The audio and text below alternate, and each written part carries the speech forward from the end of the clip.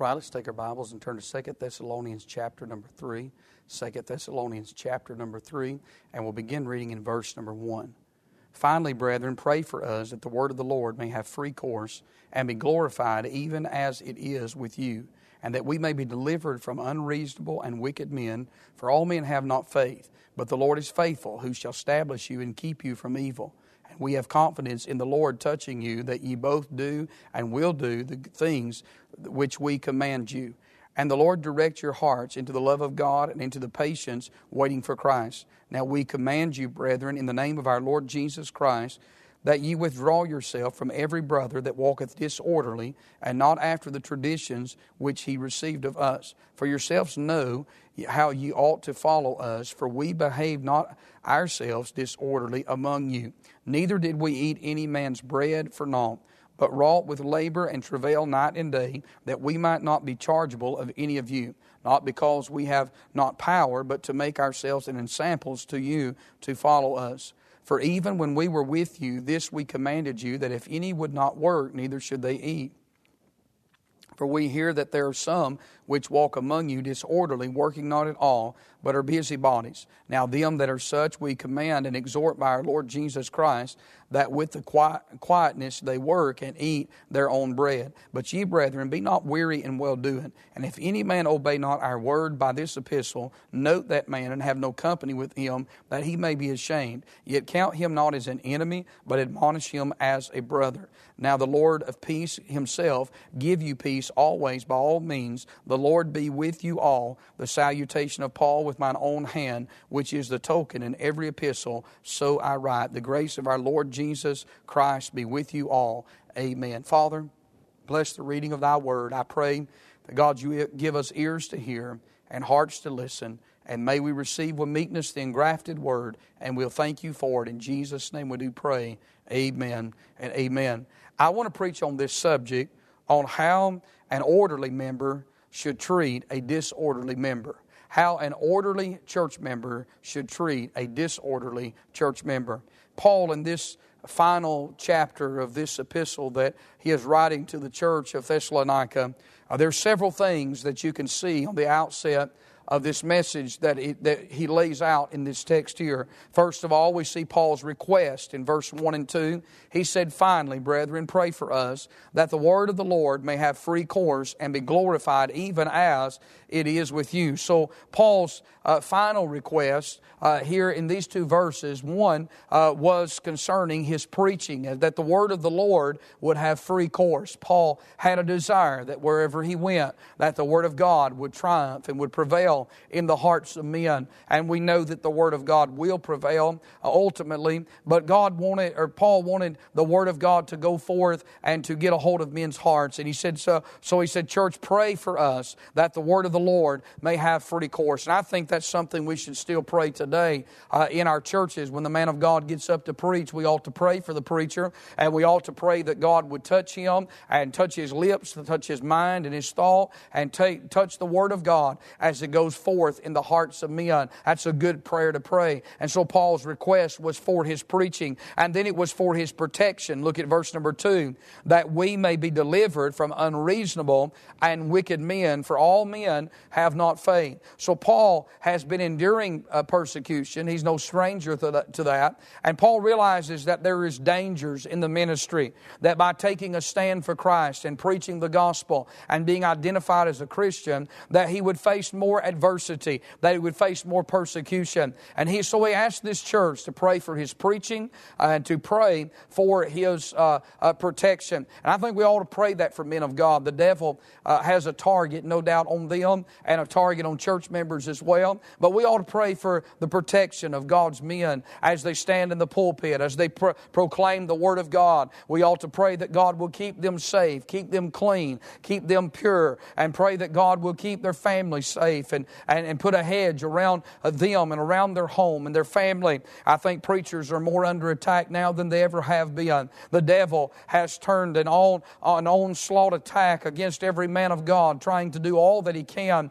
to discourage and to try to get them to deviate. And so we need to pray for men of God. And Paul is asking this church to pray for him. And I think that's important. We see Paul's request. Then we see Paul's reassurance in verse number 3 down to verse number 5. Paul wants to reassure this church concerning some things. First of all, he reassures them concerning the faithfulness of God. But the Lord is faithful, who shall establish you and keep you from evil. And he reminds them that through it all, no matter what you face, no matter what you go through in life, the Lord is going to be faithful. And so he talks about the faithfulness of God. He reminds them, remember, they're going through persecution also. So it's important that they remember and be reassured that God is going to be faithful. And I'll stop and say this.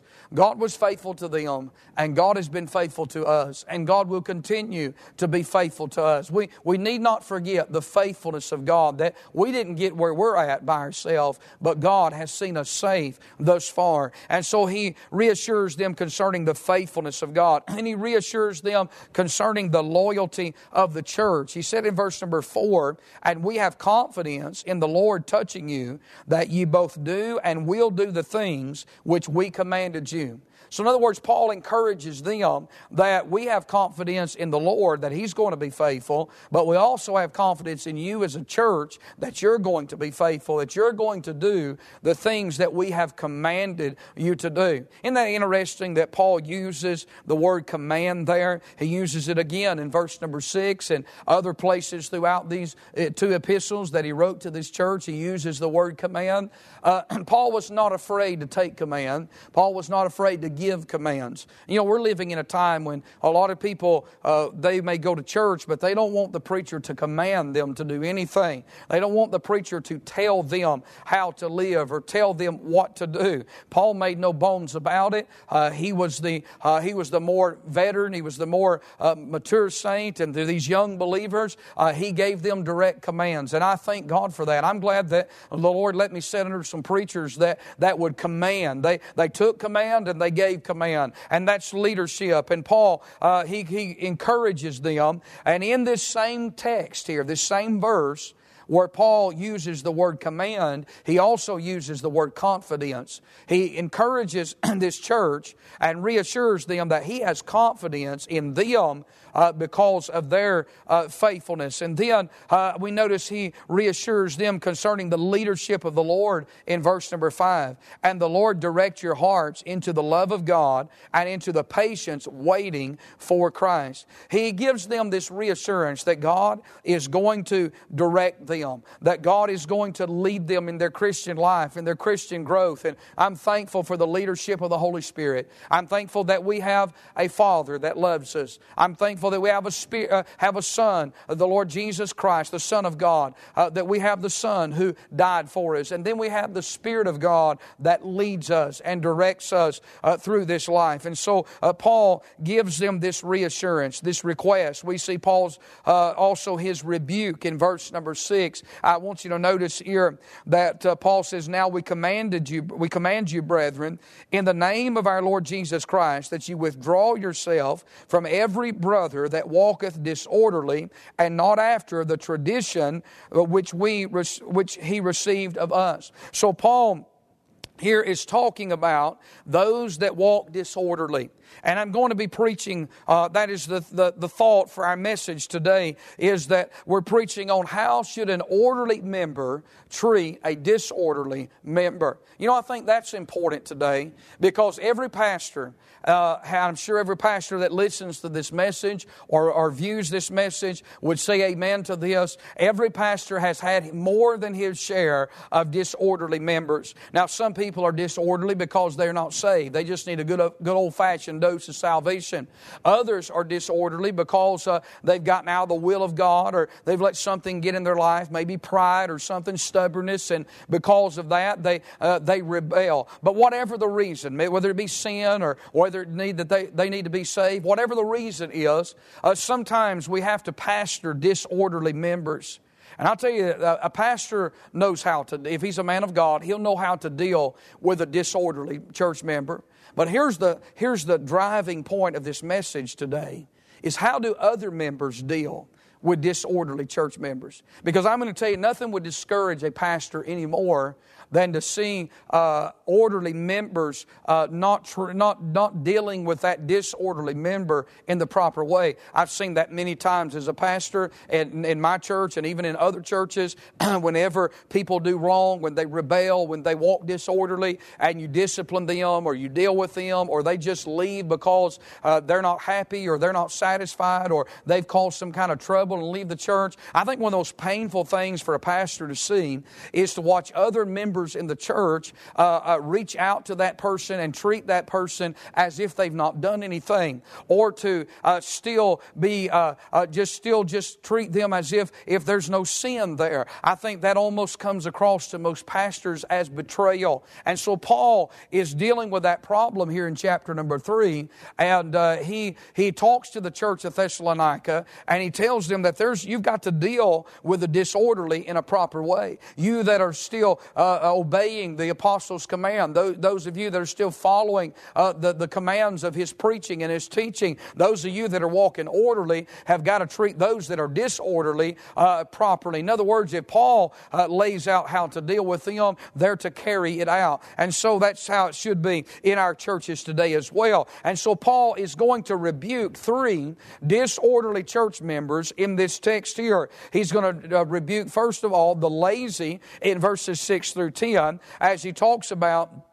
In verse 7, he says, for yourselves know how ye ought to follow us, for we behave not ourselves disorderly among you, neither did we eat any man's bread for naught, but wrought with labor and travail night and day, that we might not be chargeable of any of you, not because we have power, but to make ourselves an ensample to you to follow us. For even when we were with you, this we command you, that if any would not work, neither should he eat. So Paul's going to deal with 3 disorderly church members, and the first one he deals with here is the lazy. And Paul said there are those that won't work. And Paul said when we was amongst you, Paul said we were not freeloaders. We didn't come in and expect a free ride. He said we were good examples. We worked, and Paul was a man that he would take hospitality. He was not going to refuse that. But yet Paul made his own way. He was a tent maker. Paul was a worker.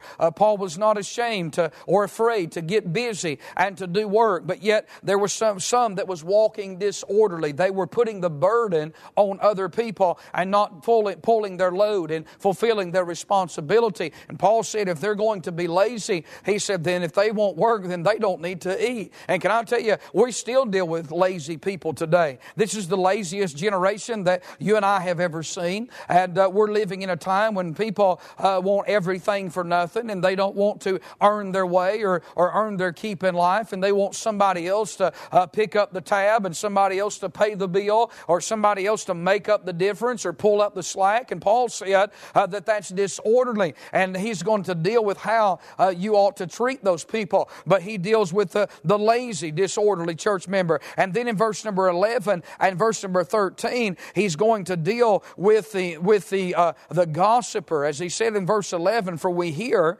that there are some which walk among you disorderly, working not at all, but are busybodies. Now here are some, he said that they're just gossipers. They're into people's business. They're busybodies. And I don't think anybody appreciates a busybody. I don't think anybody wants to be connected with a busybody unless they also are a busybody.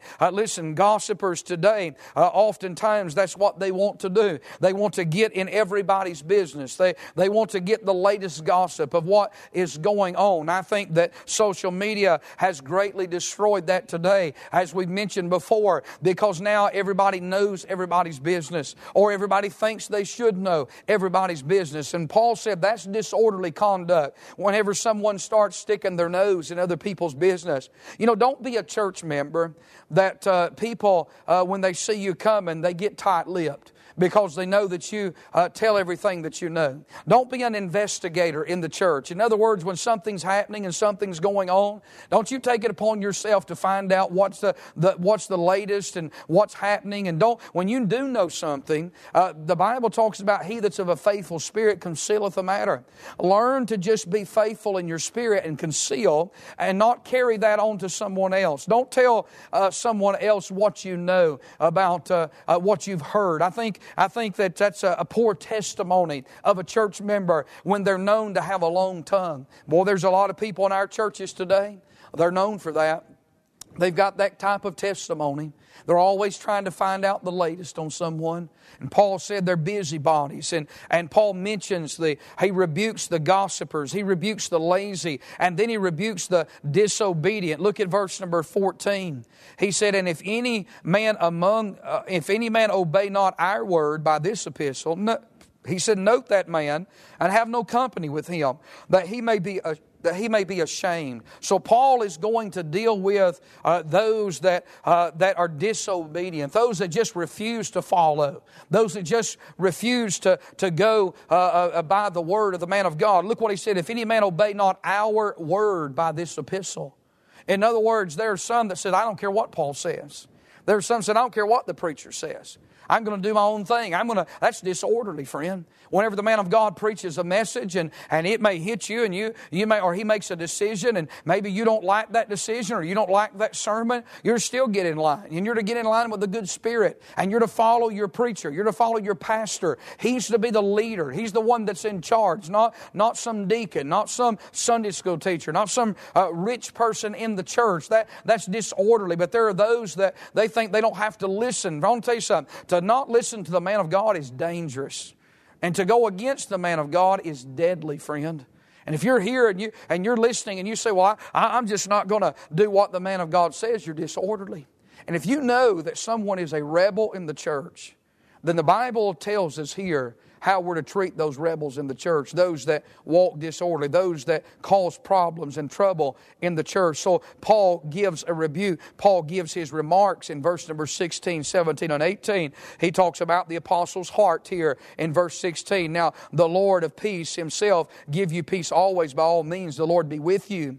And then we see the apostle's hand, as he said, the salutation of Paul, with mine own hand, which is a token in every epistle, so I write. And then his hope in verse number 18 is that the grace of our Lord Jesus Christ be with you all. Amen. That is the final remarks of the Apostle Paul. But intertwined in this chapter here, Paul, I want you to notice, he tells orderly members how to deal with the disorderly members. And I want to stop by saying this. I can tell you how not to deal with them for certain before we look at the text. How you don't deal with them is you don't hang out with them.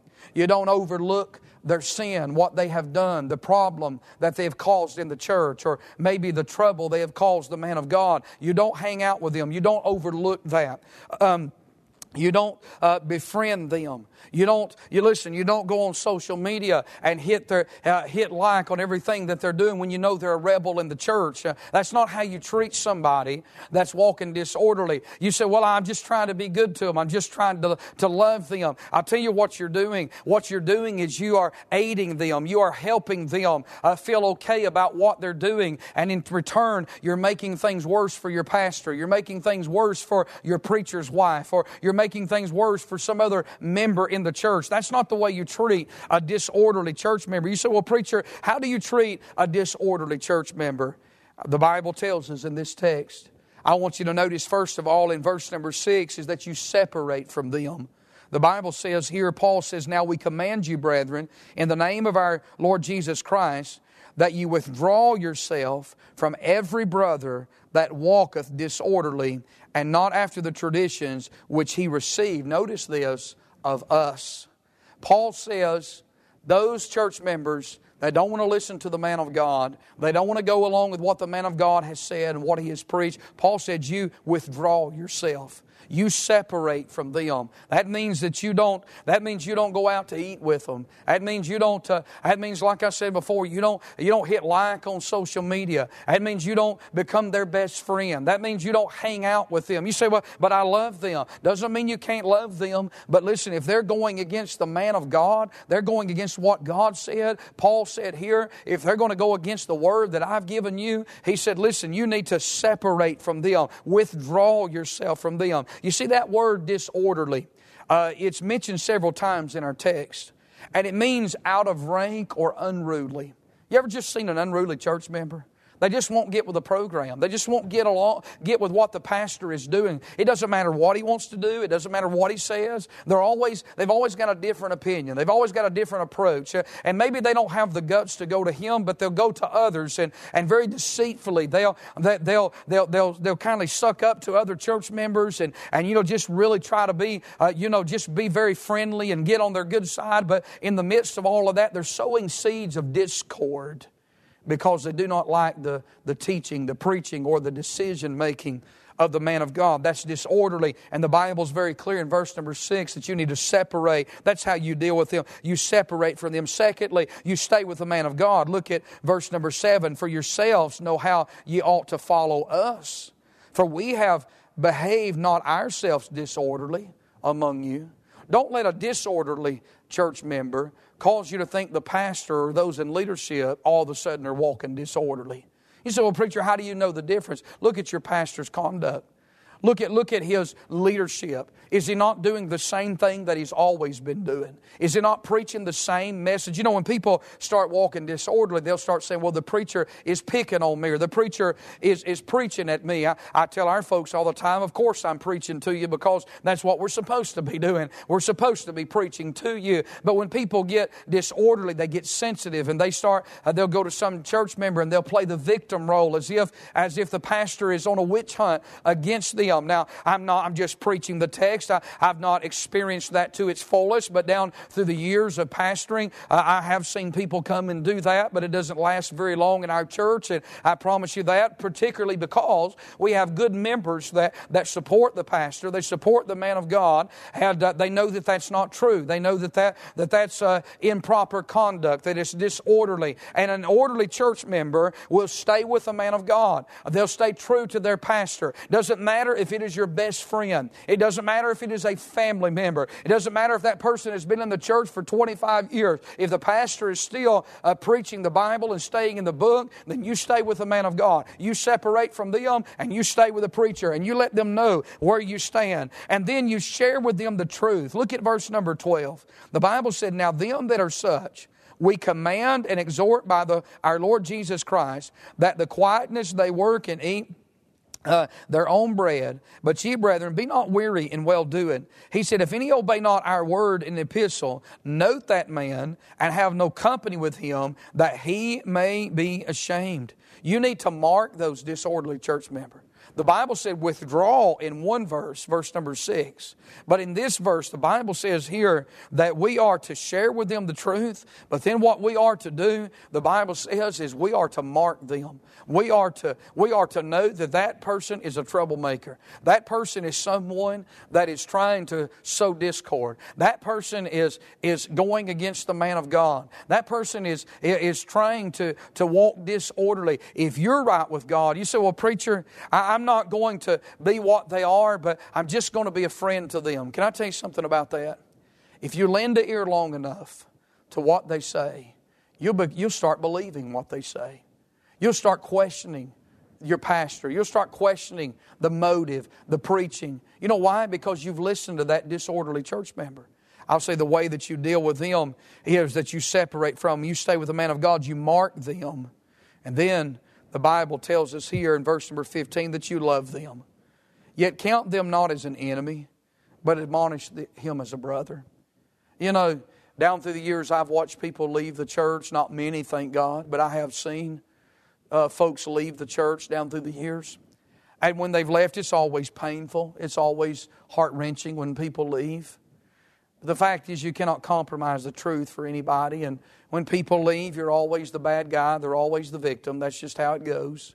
And as they leave, you pray for them. And I've learned down through the years to just carry on and just go on and serve God and put it in the Lord's hands, because there's coming a day when we'll both have to give an account for the situation. And I can stand here and I can say with a clear conscience that I can face God in judgment with every person that I've ever pastored that's ever left for any reason.